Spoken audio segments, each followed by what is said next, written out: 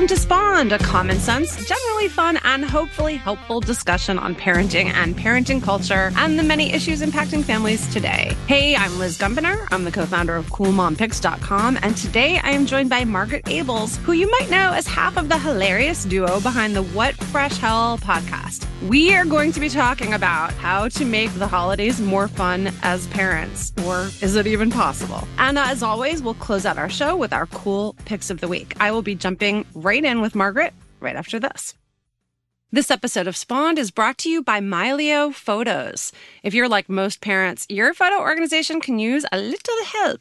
If you're like me, it can use a lot of help because I have so many photos on all different gadgets, computers, tablets, hard drives, cloud storage. It's hard to keep up. That's where Mylio Photos comes in. It's a really easy service that helps families organize and preserve photos, videos, all your digital files that matter, all those photos you take of your kids' artwork, everything. And Spawned listeners get to save 20% when you subscribe through Mylio.com/cool. That's MYLIO, Mylio.com/cool. Mylio Photos helps make it easier and smarter to handle a lifetime of digital memories by collecting all the files that matter to you, curating and organizing them, allowing you to share them privately so that you can be sure to preserve them for your kids, grandkids, and generations to come. Best of all, it really doesn't matter what platform you use. Apple, Microsoft, Samsung devices, Google, Mylio Photos works with all of them. So why not get ahead of photo organization for the new year and get Mylio Photos right now? It's only $99 a year for an unlimited number of photos, videos, and documents all on your devices stored safely. And as a Spawned listener, you can save 20% when you subscribe through Mylio, MYLIO, Mylio.com/cool. That's 10% savings right now, Mylio.com/cool. So if you don't know Margaret Ables, let me tell you a little bit more about her. She's a comedian, writer, improv teacher, mom of 3, and she's the founder of Adalist Media and the co-host with Amy Wilson of the popular parenting podcast, What Fresh Hell, Laughing in the Face of Motherhood, which you may even have in your queue right now, along with Spawned. I'm so glad to have you, Margaret. Thank you. I'm so glad to be here. And it's funny that we're talking about moms and stress and holidays and fun because it took us like how many times before we were able to do this without one of us canceling or messing up, mostly me. Yes, it was one of those, let's do it. Oh, wait, what time did you say? It was classic mom behavior. Very meta. Like I'm thinking about, okay, we're doing this episode about how busy moms are around the holidays and I can't find time to record it. Yes, exactly. It was a microcosm or a macrocosm. I don't know. There you go. Also, plus now you say meta and it means something different. So I'm going to have to find a new word for self-referential. Yeah. So, one of your recent episodes, which I loved, and your podcast is so good. I'm sure everybody here listens to it because who listens to a momcast without listening to What Fresh Hell? But one of your recent episodes was called, Is This Supposed to Be More Fun? And we've talked before here about being the fun mom. And like you always hear about the fun dad or fun uncle, but you don't hear fun mom so much. Do you think this is still like a shocking thing? It's interesting because we had KJ Dell'Antonia on the podcast who was talking about her book, How to Be a Happier Parent. She said we had these kids for a reason. And then it feels sometimes like you have kids and then your whole mind is like, how do I solve this problem and that problem and the Jeff problem and the Mary problem? And it is interesting how far down. We also had someone on talking about kids sports and we talked for maybe half an hour. And I said at some point, we have not used the word fun once in reference to kids sports. We're talking about like solving the scheduling and is it too competitive? And are they getting Tommy John surgery when they're 9? And I do think that in the busy, we forget the fun sometimes. And there's a great book that most people have probably read. It came out years ago by Jennifer Senior called All Joy and No Fun. And This is kind of the theme of the book. Like if we're only going for the big, like, okay, we're finally gathered around the table and laughing together, but the rest of the day is just dull misery, this like slow march in between these like big ticket moments where, okay, it seems to maybe be paying off. And maybe even at that moment, you're only at the Saturday Night Live, I got a robe skit, like you're not necessarily even at those moments having fun. That I think one of the things that we try to focus on a lot on the podcast is finding the joy and solving the problems only to find the joy, not solving the problems because this whole job is just a relentless doom march of problem solving.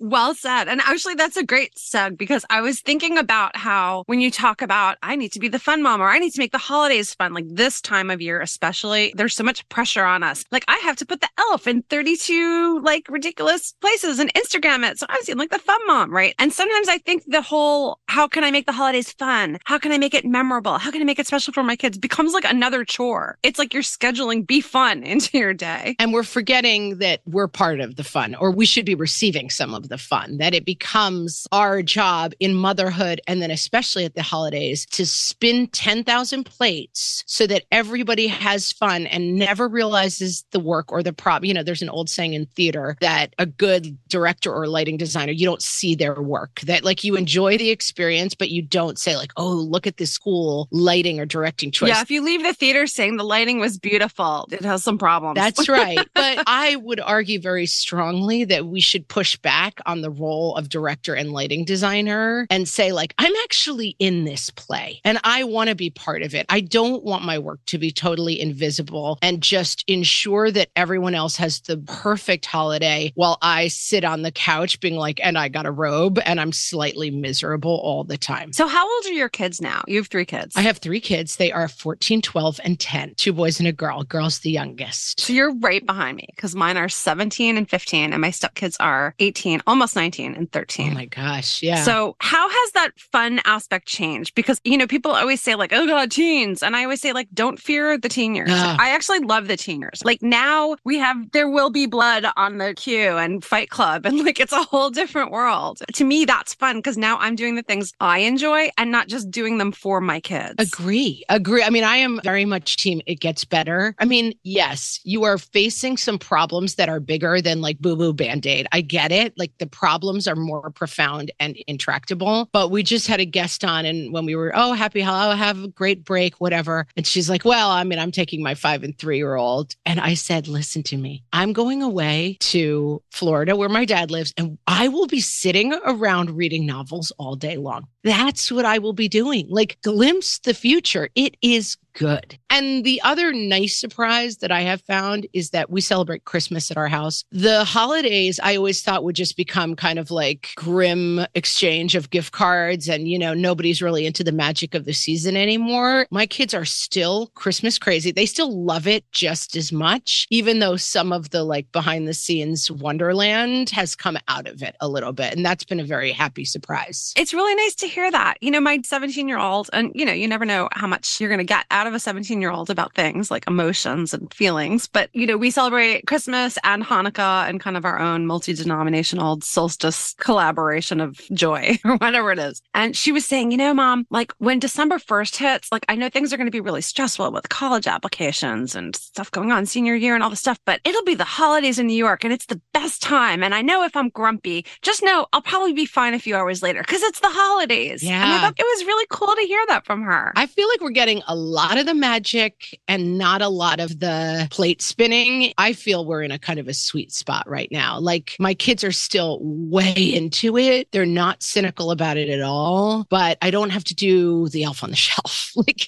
it is heaven where I'm at right now. I will say, not an elf on the shelf fan. Yeah, we were a little late on the elf. My youngest is 10. I feel like the elf really came into its true power maybe 5 years ago, 6 years ago, and I already had some deniability on the elf. I mean, my kids were a good age to skip the elf, but we did, and I'm glad for it. And the other day, I think my 14-year-old was like, what's with the elf? Why does everyone have one but us? And I'm like, well, because they do.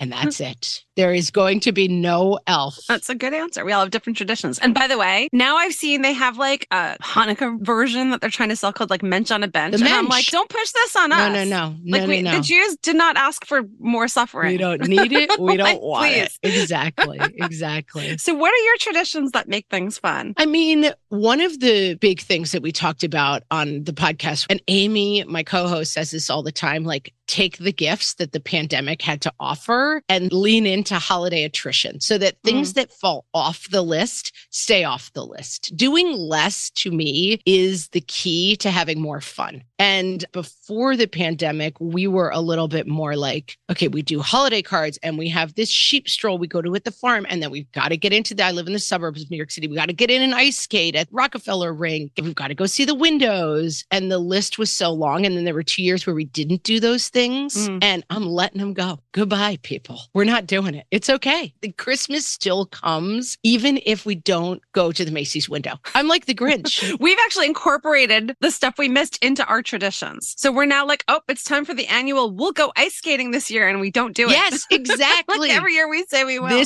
I have a friend who I've been talking about, we love dumplings, and we're like, we should go get dumplings. And I just wrote on her Christmas card, it's time for us to restart the conversation about having dumplings and then never go have them. Like that is our entire relationship, is not getting dumplings at this point. And that's it. Or, hey, let's think of all the fun things we've done and figure out which one we want to do this year, rather than like getting into that grim checklist of like, must go to the Macy's windows. Now strap on the ice skates. This year for us, for a host of different and boring reasons, has been particularly busy and fraught. And I was just saying to my husband, this weekend, we're punching the Merry button. I have not engaged with Christmas at all. I mean, we decorate the house the day after Thanksgiving always, because I have people in my house and they help. So I have a lot of hands. So I'm like, cousins decorate the tree, and that's how we do that. But other than that, we have done nothing. I was driving home. I teach once a week, and I was driving home through the Christmas lights talking to my sister on the phone. I was like, there seem to be lit up trees and snowflakes everywhere, but I don't know why. What is this madness? It has not permeated my turtle shell at all. And this is something that is like a new tradition of mine. I pick a day and I'm like, that's where we're starting the holidays. And so then we'll start baking and doing everything. But then I don't have the guilt from December 1st of like, we're not merry enough, which brings me down. I don't want to be on the merry scale. I let the kids lead. Even since they were younger, like when they say, when can we get a tree? Like that's my cue to like, okay, let's start thinking about it. And that's been helpful. Yeah. And this year was really special because my oldest stepdaughters are freshmen in college. And she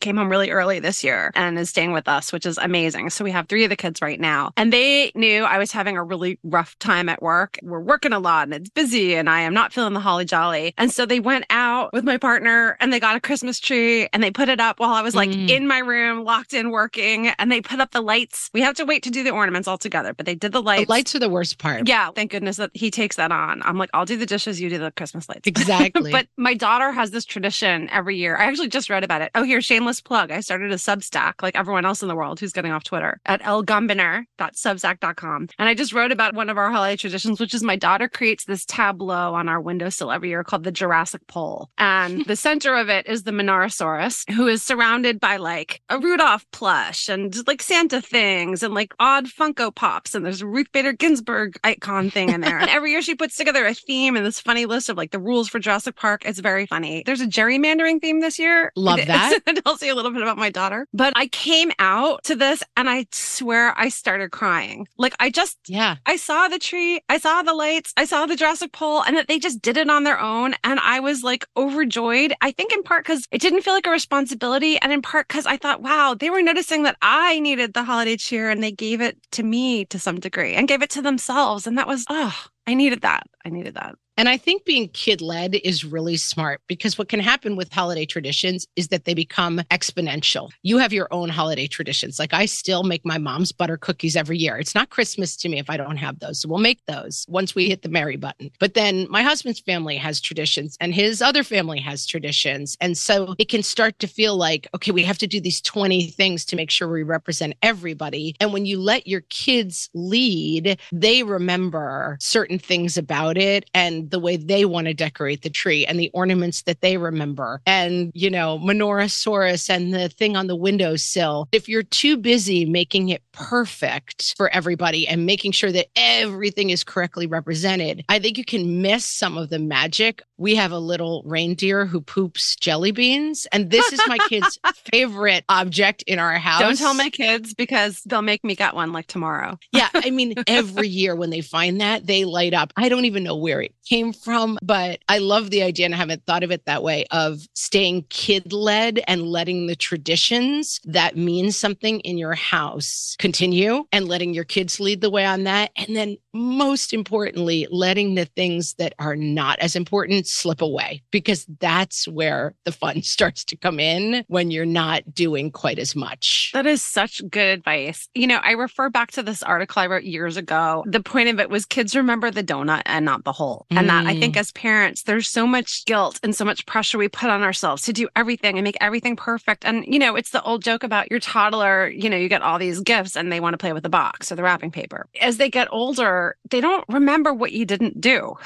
They don't remember that you forgot to move the elf one night, or they don't remember that one light at the top of the Christmas tree was blown out. Like, that's not what they think about. They like remember the good stuff. That helps me take the pressure off. And sometimes the mistakes, my mom, every once in a while on Fridays would make pancakes for dinner. And we were like, oh, this is the best. Like, mom must really love us. It's pancakes for dinner. Like, she lets us have pancakes. And it was the most exciting night of the month, pancakes for dinner. And then at some point when I had 3 little kids, it was dinner time and I just could not face another, like, pulling the slimy hot dog out of the bag meal. I was like, oh, I have pancake mix. I can make pancakes. And like the scales fell from my eyes. And I realized my mom made pancakes for dinner when she was at the end of her rope. That was like her bad day. And she probably was like, oh, I'm failing at dinner. I'm just going to make them pancakes. And one of our listeners wrote in talking about they would have a night where it was plate of small things. And the mom would just throw like crackers and cheese and a little pepperoni or something and let them eat in front of the TV. And the same thing, like for her, that's one of her happiest childhood memories is when they had night of small things. And you know that mom was sitting there going, I'm such a failure. I'm letting my kids eat these plates full of junk in front of the TV. And that is something that I have really learned through doing the podcast and talking to other moms. It's like the kids never look at you and think, what a loser and what a failure. And like, man, she didn't do a good enough job on Christmas. They feel that sense of like the pooping reindeer is here,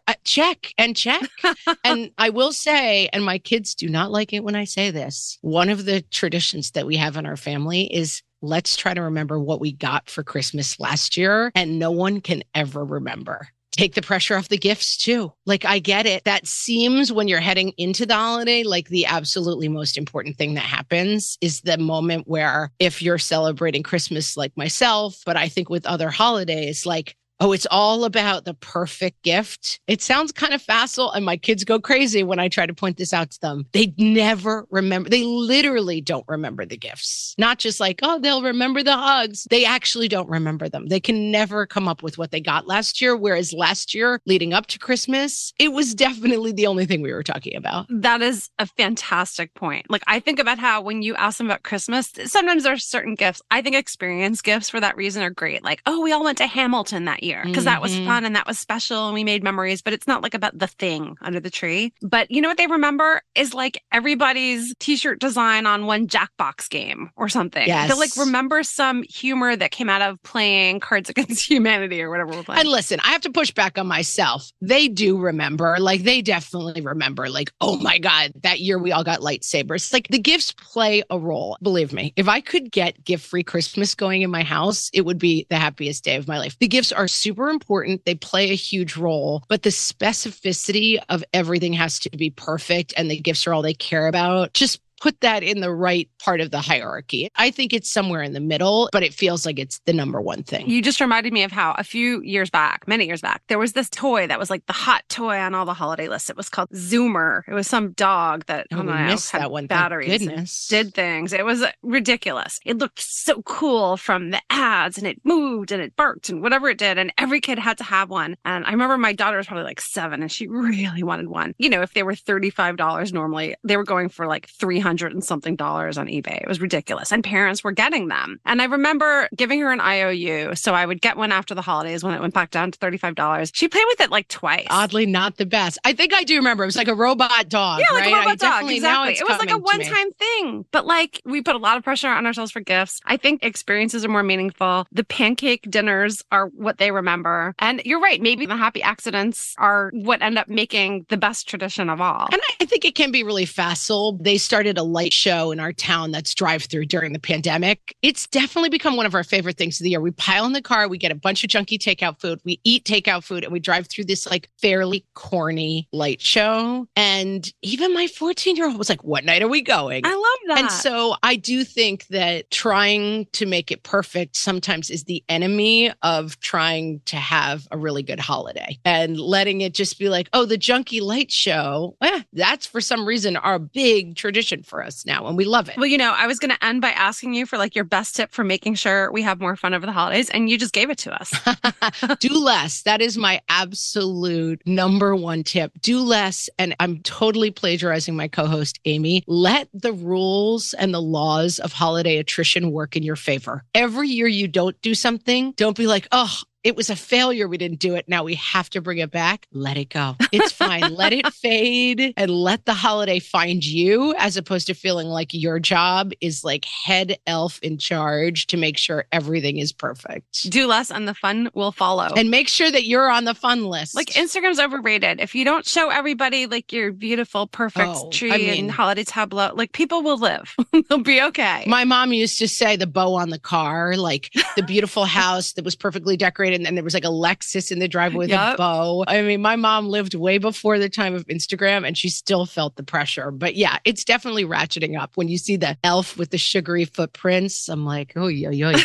No, thanks. That's perfect. Well, listen, Margaret, I hope everybody knows where to find you. You're at whatfreshhellpodcast.com, on Facebook and Twitter at whatfreshhellcast. Do you have a favorite social medium of choice? I know some are changing rapidly. Yeah, we're Facebook people, I would say. Right. And we have a Facebook group that is facebook.com/groups/whatfreshhellcast. That is a really great community of really down-to-earth moms who are talking to each other and solving problems together. And that's like the heart of where we live. We've also just this year expanded from being just the What Fresh Hell podcast to being a network of podcasts. We are Adelus Media, where moms come to listen. And you can, at adelusmedia.com, find all of our great mom content and mom podcasts. Amazing. After Spawned. Oh, yes. After Spawned. Exactly. So, Margaret, it's time for Cool Picks of the Week.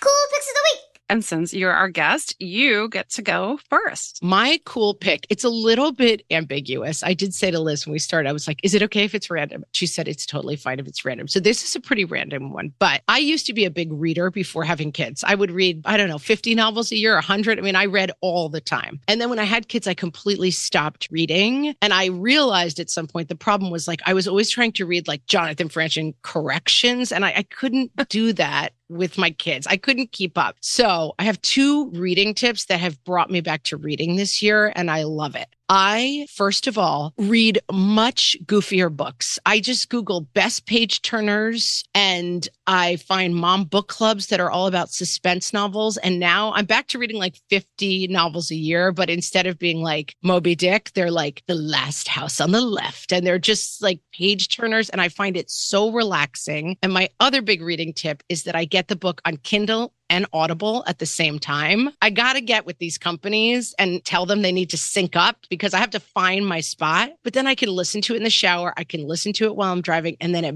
bed at night, I can read it. And I have rediscovered reading through these 2 tips. Margaret, we are of one mind. I actually wrote an article earlier this year on Cool Mom Tech about how I discovered the joy of audiobooks. And for me, it was about nonfiction. Oh, yeah. If I was listening to fiction, I had trouble like with dialogue, characters, plot. But when I'm listening to nonfiction, it's like a podcast. It's storytelling. I thought I had to choose. I was like, I'm not ready to commit to audio, but I do both. I read a couple chapters and then I get in the car and I listen to a couple, and look at me, I'm finishing books and I love it. Amazing. Something to aspire to. Well, this is actually a perfect companion to my cool pick of the week. I wanted to recommend your local neighborhood bookstore. Mine in Brooklyn is Books of Wonder. They used to be in one neighborhood. They just opened a second one in my neighborhood. If you're ever in Brooklyn Heights, come visit them on Montague Street. They're amazing. And, look, we all shop on Amazon and Barnes & Noble, and it's easy, and we put it on our website. But there's something really special about community bookstores. Like, I just want to encourage people, shop local for last minute gifts, support those bookstores. They're a big part of our communities. We love them. And by the way, if you want to listen to audiobooks or look at ebooks, you can go to Libro.fm, which supports indie booksellers, but gives you all the same books. So just another tip to keep you reading and supporting the people who really love and adore books and carefully curate them and make their whole living around it for us. And that's my cool pick of the week. Love it. Well, hey, thank you so much for joining us for another episode of Spawned. Huge thanks to our awesome engineer, John Bowen, to our fabulous guest, Margaret Abels, and of course to all of you, our listeners.